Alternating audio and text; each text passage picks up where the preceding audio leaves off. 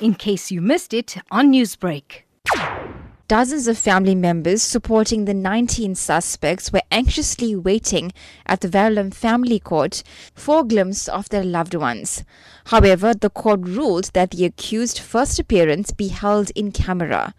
The wife of one of the suspects says she was not even aware that her husband was arrested. I'm coming to check if my husband was here because from Friday I never see him. Hawk spokesperson Hangwani Malaudzi says during the first court appearance there were challenges to arrange the various interpreters needed.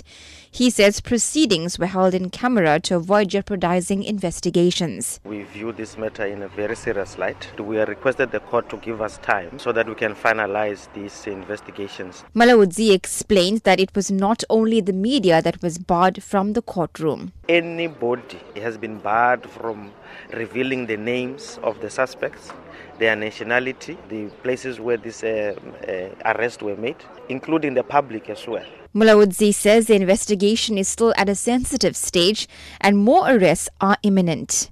He says in the latest incident relating to this case, a hostage was rescued and an explosive device was found in Durban at the weekend. Human rights lawyer and former co-chairman of the Law Society of South Africa, Krish Govender, says he cannot recall a case of this magnitude where the national interest was involved. There is a very serious national interest at stake. It also has wider international interest.